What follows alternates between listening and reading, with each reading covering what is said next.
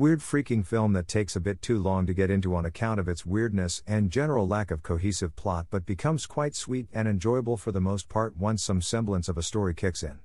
But man, what a weird film, even for Wes Anderson. Strange plot, strange characters, strange visuals. What world does Anderson live in exactly? One where everything is tinted in brownish green hues, women are perpetually wearing heavy green/blue mascara, narrators can predict the future, and Bill Murray is everywhere? Yeah. Take that, reality. Anyway, decent film, but like I've said repeatedly, weird, very weird. And also a bit uncomfortable at times, considering it's about young love and there's a scene near the middle where, spoilers, both kids are parading around a beach in their underwear before proceeding to grope and French kiss one another uncomfortably for about a minute. Spoilers, yikes.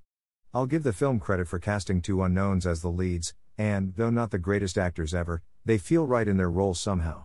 They both look very distinct, especially the girl whose face is made to look both beautiful and childlike, hence the occasional discomfort. It's one of those faces that lingers in the back of your mind long after the film is over. Overall, I liked the film, though, again, it takes a while to get into, and doesn't do anything that you haven't already seen in practically every other movie Anderson's made in the past. He has a niche and likes to stick to it, I guess, which is unfortunate. But the story is unique and occasionally too quirky and odd for its own good, but it has heart, and it manages to capture young love in a way few films are ever able to. Some scenes near the end actually reminded me of something out of a horror film, though I'm not really sure why, as nothing horrifying was happening really.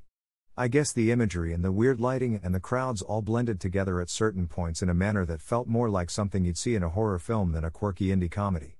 Maybe Anderson should try making a horror next. I think it'd really be something. Anyway, good film, worth watching if you're into this kind of stuff and don't mind a lot of strangeness.